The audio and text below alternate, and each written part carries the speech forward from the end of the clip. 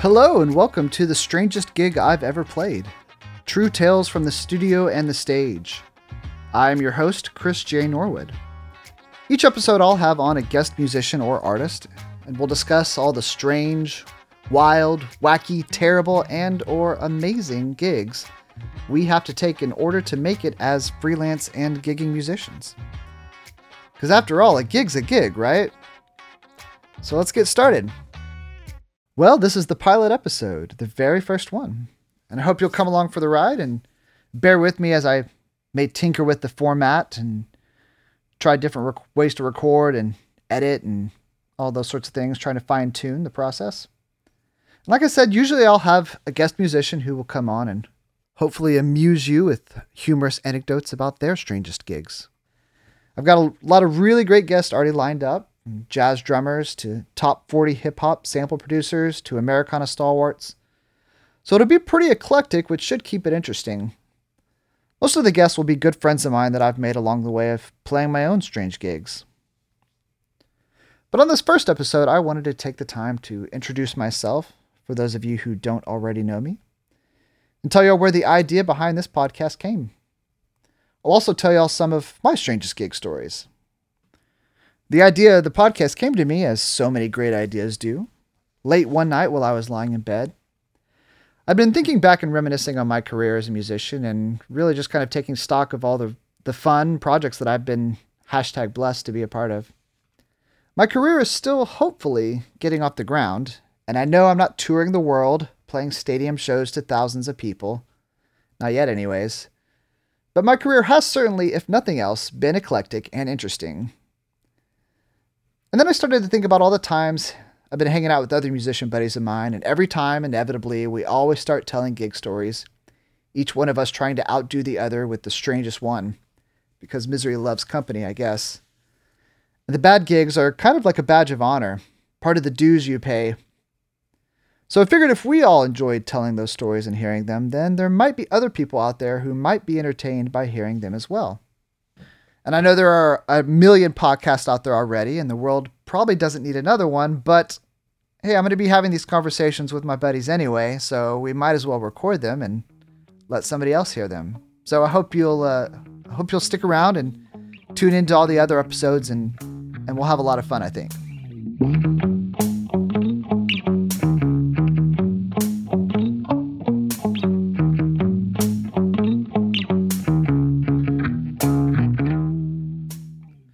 So again, for those of you who don't know me, my name is Chris J Norwood. I'm a musician in the Dallas-Fort Worth area. My current gig, like most freelance gigging musicians, I've got a lot of current gigs. One of them is I'm a composer, associate creative director, studio manager for Breed Music. We write music for commercials, television, film, that sort of thing. It's been my day job for about almost 12 years this June. I'm also a solo artist, performing under my own name. My wife, Carrie, usually sings with me. And then I'm also in a band called Texicana. Texicana started about a year and a half ago. And then I pick up other various side gigs and various freelance stuff along the way, whether that be composing or as a sideman or a studio session man. So that's my gig. That's my current gig. That's what I do to make a living and pay the bills. I went to school at Hardin-Simmons University in Abilene, Texas. And I got my degree as a Bachelor of Arts with a guitar performance degree. And what they don't tell you when you get a Bachelor of Arts degree in guitar is that you're not really qualified to do anything but play music.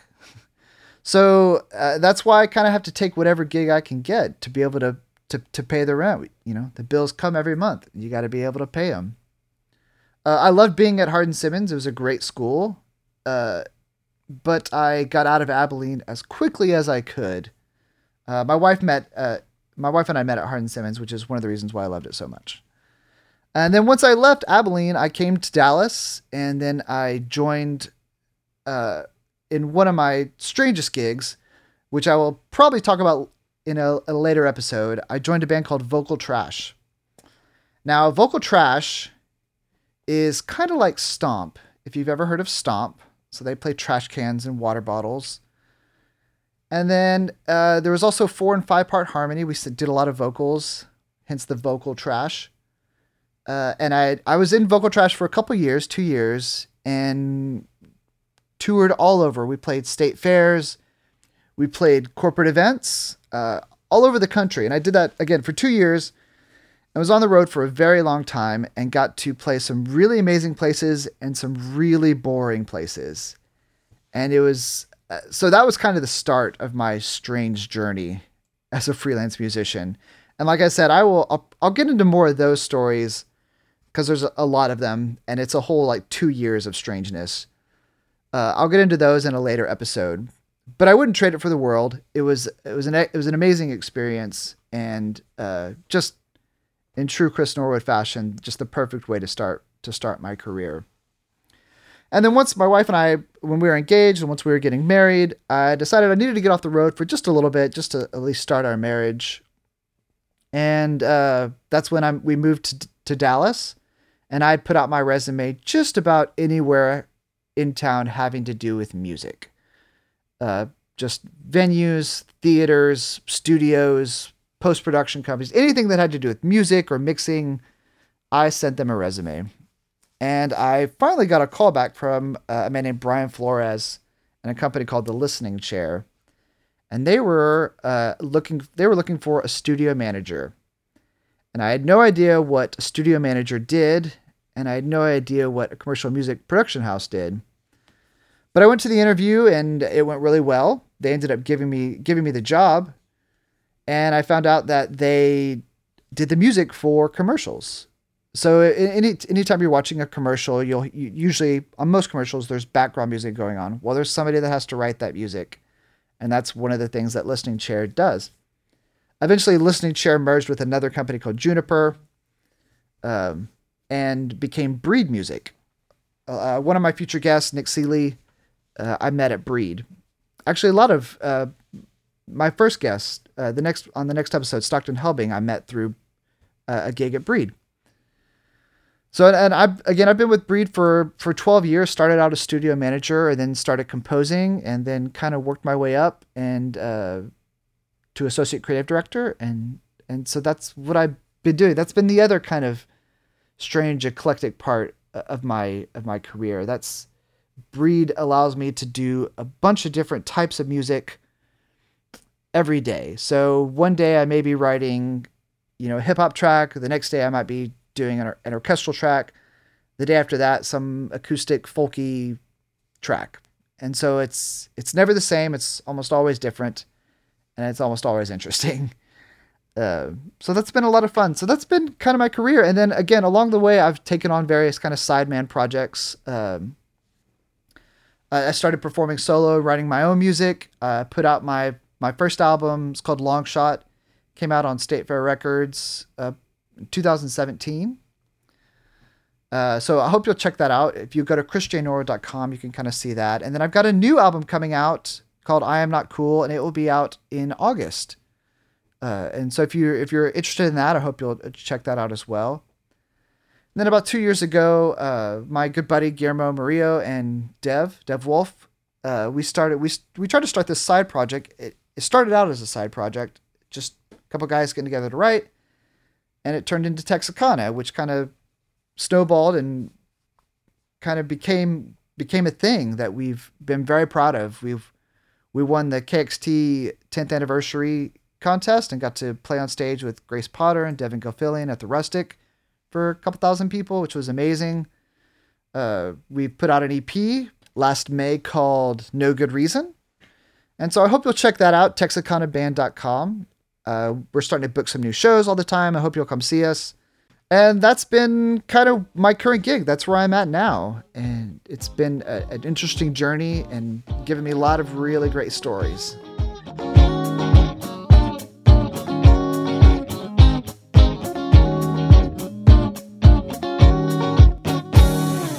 So like I said, I'll get into a lot of my vocal trash strange gig stories in a later episode. But I wanted to tell you about two of the strangest gigs I've ever played. And the first one happened about 6 years ago, maybe 4 or 5 years ago. I don't remember exactly. But it happened as most weird gigs do. I got a call Saturday afternoon from a buddy of mine. And he said, "Hey man, I got us to do this gig. I don't know much about it, but it's for tomorrow afternoon. I can't make it. If you're available and want to play it, just let me know." And I said, "Yeah, sure. I don't have anything going on. Just send me the details." He said, "Okay, well, this lady will be calling you with all the details, and she'll take it from there." I said, "Sounds great."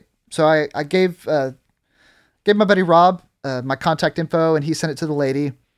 And I get a call later that afternoon from a lady that says she is a showrunner for the Kids in the Hall, or a producer or some sort of stage manager for Kids in the Hall. And she says, "Hey, Chris, got your contact info from Rob. I work for the Kids in the Hall. And if you're of a certain age, from about 36 to about 46, in that late millennial, early Gen X age, then the Kids in the Hall will be a very big deal to you. If you like sketch comedy and you're around my age, then you loved Kids in the Hall." They were a sketch comedy show, 5 guys from Canada, in kind of the heyday of sketch comedy. So it was during the Kids in the Hall, and you had SNL, and you had Living Color, and they were all just excellent shows, and they were just must-watch TV. So I get a call from this lady, and she says, "I work for the Kids in the Hall, and they are coming to town on a tour. They have a show at the Majestic Theater tomorrow night." This would have been the next night, the Sunday night. And they were going to be doing their sketch comedy, stand-up comedy thing. And she told me that Kevin McDonald, one of the main guys in one of the skits, does this little song, and he needs an acoustic guitar player to come and play this song. She said it's, the pay is, I forget what it was, like $150. Not a ton, but, for, an hour's time, and I get to meet Kids in the Hall, and then she sweetened the deal by saying, "Oh, and we'll give you a signed poster and a free t-shirt." So how can I resist, right? So she sends me a copy of the song, no chord chart or anything, just the song. I figured out the chords and went down there the next day. The Majestic Theater is this beautiful, like, Art Deco theater in downtown Dallas. It's gorgeous, and it seats about 1,500 people, so it's pretty big. Certainly one of the biggest venues I'd played at up to that point. And so I get there, and then I find my contact lady, and then she takes me to meet Kevin. So I meet Kevin. We're in the green room, and he's obviously busy getting ready for the show. But we go over this song. We practice it a few times. I kind of make some adjustments, make some changes to the chords that we kind of go over. And I wrote the chords down on a little strip of paper because I just knew I was going to forget, and I did not want that to happen. I did not want to completely bomb because, you just don't want to do that. I wrote the chords down and taped it to the top of my acoustic guitar so that I would at least have them and I would not mess this up. And then, so, we rehearsed the song, and then it's about an hour till showtime, and then I'm just kind of wandering around backstage, and then it's showtime. And Kevin McDonald, this song was the second skit of the night. So I'm waiting inside stage, waiting to go on. And then the very first skit is a bit that they called Men in Wedding Dresses.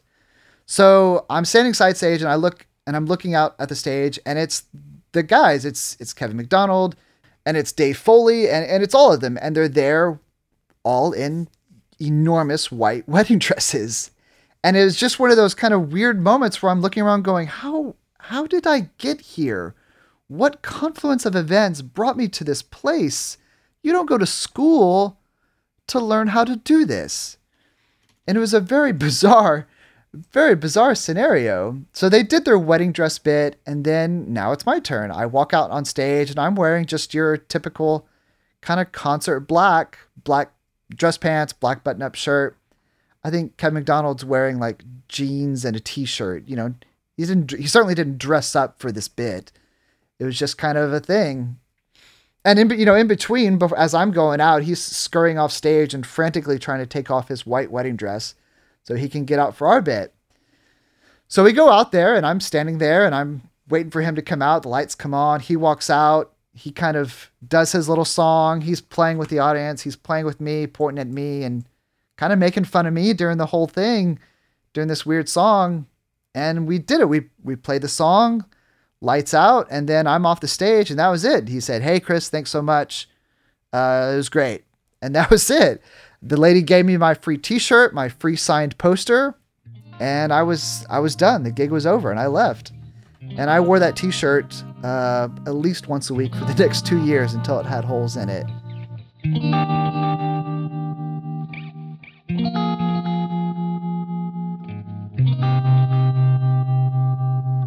My next one was certainly strange, but a lot of these gigs, I say strange, a lot of them are just kind of, you're not really sure how you got them. They're amazing gigs, but just the kind of connections that you have to get them, it's just kind of right place, right time, once in a lifetime opportunity kind of thing. And this was certainly one of those.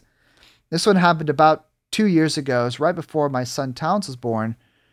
My wife was probably 7 months pregnant, and I get a call from my friend Damani, who worked at the Bomb Factory here in Dallas at the time, and they were helping produce this show for the Dallas Symphony Orchestra called Soluna, and it's this enormous citywide, multi-collaborative event at venues all across the city, featuring the DSO and other great musicians. There's ballet companies that are involved. There's dance troupes that are involved. The Mavs drumline was involved for a lot of it. So he calls me and says, "Hey, I've got this. We're doing this show for Soluna, and it's this multi-collaborative thing. One of the things is the rapper Nas is coming and gonna perform a couple songs with members of the DSO." And he says, so we need somebody to take Nas's songs and orchestrate them for a small orchestral ensemble. He said, "Can you do this?" And I said, "Yeah, of course. I do this all the time for work. I can certainly do it. Just let me know the details." The show was May 12th. Now, my son's due date was April 30th. So I'm thinking, okay, well, I've got plenty of time to do this. If they get me the tracks, I can get it orchestrated. And I don't necessarily have to be at the show because I'm just the orchestrator. I assumed that the DSO would be able to provide their own conductor. So I was like, I'm just going to be the orchestrator. I'll get it done, plenty of time, and then I'll just enjoy the show. Maybe somebody will be taking video. And I said, yeah, I can definitely do this. He said, "Chris, I need you to be straight with me. Can you really do this? This is a big budget thing. I need to know that you can pull this off." I said, "Damani, don't worry. I know I can handle this. And if I can't, I know people that can handle it." And the nice thing about that conversation was it kind of clued me into the size of the budget that they were working with. So I knew I could be able to charge quite a bit and bring in other people if I needed to. So the weeks kind of go by, and I keep kind of hitting Damani up, and I'm like, "Hey man, I need to know which songs Nas wants to do, because I need to kind of get started. That's show's kind of coming up. There's not a lot of time. I need to get going." And so it kind of goes back and forth between Damani and the producer of the show, and then Nas's music director, his MD, his DJ, and then me. We're kind of all emailing back and forth, and it takes forever for them to kind of finally figure out. So they finally settle on a group of songs. Well, now it's like the beginning of April, and it's maybe three weeks until the show day. And I'm thinking, okay, I don't have time to do this. I just don't. I've got a kid that's going to be born here in a matter of weeks. I just don't have time. So I called my friend Nick, who I spoke about earlier.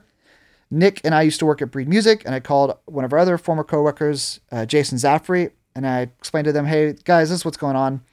Can y'all help me?" And Nick and Zaf are both, like I said, Nick is a hip hop producer in LA. Zach is also in LA. Zaf is also in LA. And these guys are the guys that can do this. I know they can. And the nice thing is that Nas had a couple of the songs that he had picked, his team had picked, were songs that he had already done with the National Symphony Orchestra in DC. They did a giant show, I think it was like for Illmatic's 20th anniversary or something like that, where they performed the whole album with an orchestra. So we already had charts for a couple of the tracks, which was great. All we had to do was kind of scale it down. The National Symphony thing was, the full 60-piece orchestra, and the DSO is only going to be, I think, eight or 10. I don't remember exactly how many.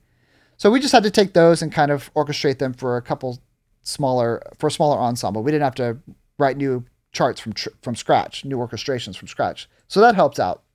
But it keeps getting closer to the deadline, and my wife eventually goes into labor, and we head to the hospital to have the baby. So my wife has the baby, beautiful baby boy, and then we're there in the hospital for the next couple of days, and I'm having to like proof charts that my buddies Nick and Zaf are sending to me in the hospital, sitting in the hospital bed on my laptop, listening to these orchestrations, proofing them, sending them to Naz's team, making sure they're cool with them. I get them to sign off, and everybody's cool. And my son is born, and we go home, and I'm thinking, great. My hands are, I washed my hands of it. I'm done. I did my part. We did these orchestrations. They're excellent. Naz's team loves them, and we're ready to go. And I told Carrie, my wife, that, hey, I probably need to go to this first rehearsal just to be there in case there are any questions. There shouldn't be. I'm expecting to show up and just kind of introduce myself and be a fly on the wall, really. And like I said, to answer any questions they might have about the scores. So I show up again, my son is only 4 days old at this point. I show up and the rehearsals are at the Bomb Factory because the show is going to be at the Bomb Factory. And I get there and I, introduce myself to the Naz's MD, his DJ. And I introduced myself to the DSO members. I'm like, hey, I'm the orchestrator. Y'all let me know if y'all need anything. Y'all go ahead. And so they get started to rehearse. And then the DSO members are there. Naz's DJ. And Nas always tours with a drummer. His drummer's there. They're there. Charts get passed out. And then everybody kind of looks to me to start everything off. And at this point, I'm like, oh no. They don't have a conductor. So I guess I'm going to be the conductor because everyone's staring at me like I'm the one who's having to kick this off. And it was a completely terrifying OS moment. Like what am I going to do? Like, I didn't go to school for conducting. I kind of know how to do it just from being a musician, but am I going to be able to do this? But they're looking at me like I've got to. So I step up to the podium and I pull out the score and I say, okay, here we go. And I end up being the conductor for these Dallas Symphony Orchestra musicians. These are world-class professional musicians. And they certainly don't want me conducting them. And I look like hell. I'm on no sleep. I'm just kind of barely getting by as is. And the rehearsals went great, because like I said, they're world-class musicians. They really don't even need me to be there. I'm just kind of flapping my arms, looking a fool. But we did have to make a few, small adjustments to the music because, Nas performs a couple of these songs differently live than he does on the album versions. So I was able to make a few changes and kind of add a few parts where I needed to, cut out other parts where I didn't need. And then comes time for the show, and I show up. And this whole time, I haven't seen or met Nas once. He didn't come to any of the rehearsals, which is pretty typical for a guy like that. And when you get to, Nas's caliber, he's been doing it a long time. He doesn't need to show up. He's one of those guys. He gets to do what he wants to do. And if he doesn't want to show up to the rehearsal, he doesn't have to. But that's perfectly fine. So we get to the show, and it goes off great. I wore a suit. I decided to wear a suit and look fancy because I knew the orchestra members were going to be in concert black. And I figured, hey, I'm going to be the conductor. I might as well look the part. So I wore my suit, my black suit, and looked very nice. And we went out there and performed the songs. And the night was amazing. It was kind of a dream. The Bomb Factory was packed. The crowd was amazing. Nas was obviously brilliant. And the DSO members were fantastic, perfect, and just great to work with, super nice. And it couldn't have gone any better. I feel very fortunate to have been able to have done that gig. And like I said, it was only a gig that would have happened in my wild career, my wild ride of a career. So those are the strangest gigs that I have ever played.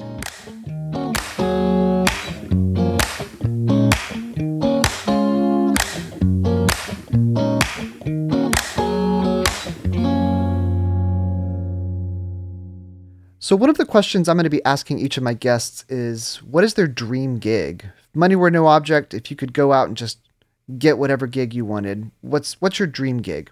Because I think you can tell a lot about a person by the way they answer that question. And one of my, I have a couple, but one of my dream gigs has always been to be a member of the Dap Kings. And if you don't know who the Dap Kings are, they're a really great soul band out of Brooklyn, and they were the band for Sharon Jones, the late great Sharon Jones. And they were also the backing band for that really great Amy Winehouse record. I love soul music just so much. It's the music that I put on in the house on a Saturday afternoon when we're just hanging around. And I've just always wanted to be in a really great soul band. Otis Redding is one of my absolute favorite singers. So kind of in that same vein, another band that I've always wanted to be in is Booker T and the MGs. Just being a part of that Memphis soul thing just would have been a dream come true for me. And then kind of on the flip side of that, a couple of my dream gigs would be to be a member of the Saturday Night Live band, just to be able to play with those world-class musicians. You get to play, kind of different music each week. It always seemed like a lot of fun. And kind of in that same vein, another kind of dream gig of mine was to be a member of the Guys All-Star Shoe Band, which was the house band for A Prairie Home Companion. It just seems like being able to play one of those bands or like a pit band on Broadway, just the variety that you'd get to play night in, night out, just and the off the cuff nature, you really got to be locked in with what's going on. And just the challenging aspect of that seems really interesting and a lot of fun for me. So yeah, those are some of my dream gigs. And I'm really looking forward to hearing what some of the other dream gigs that some of my guests have. All right, that's the pilot episode number 1 of The Strangest Gig I've Ever Played. True tales from the studio and the stage. Again, I'm your host, Chris J Norwood, and if you want more information about what I've got going on, about my music, you can go to chrisjnorwood.com. I'll have shows there, and again, I've got a new album coming out soon, and I'd really love for y'all to check that out. If you loved what you heard today, and it was intriguing and hopefully entertaining for you, and it made you excited for future episodes, then there's something you could do that would really help me out. And that's you could tell a friend. Just help me get the word out, get other people excited about the podcast. Like I said, we've got some really great guests lined up, and I think it's going to be a whole lot of fun. And like the great Joe Pug says in his podcast, The Working Songwriter, getting the word out, telling a friend will be so much more beneficial for me than it will be a pain in the ass for you. And if you're a musician yourself and you have your own strange gig that you'd like to share, shoot me an email at chris@chrisjnorwood.com, and maybe we'll get you on the show and you can tell your story. I'd love to hear it. Thank you so much for listening, and I hope you'll tune in next time where my guest will be Stockton helping. It'll be a whole lot of fun. And until then, enjoy whatever gig you're on, because after all, a gig's a gig, right?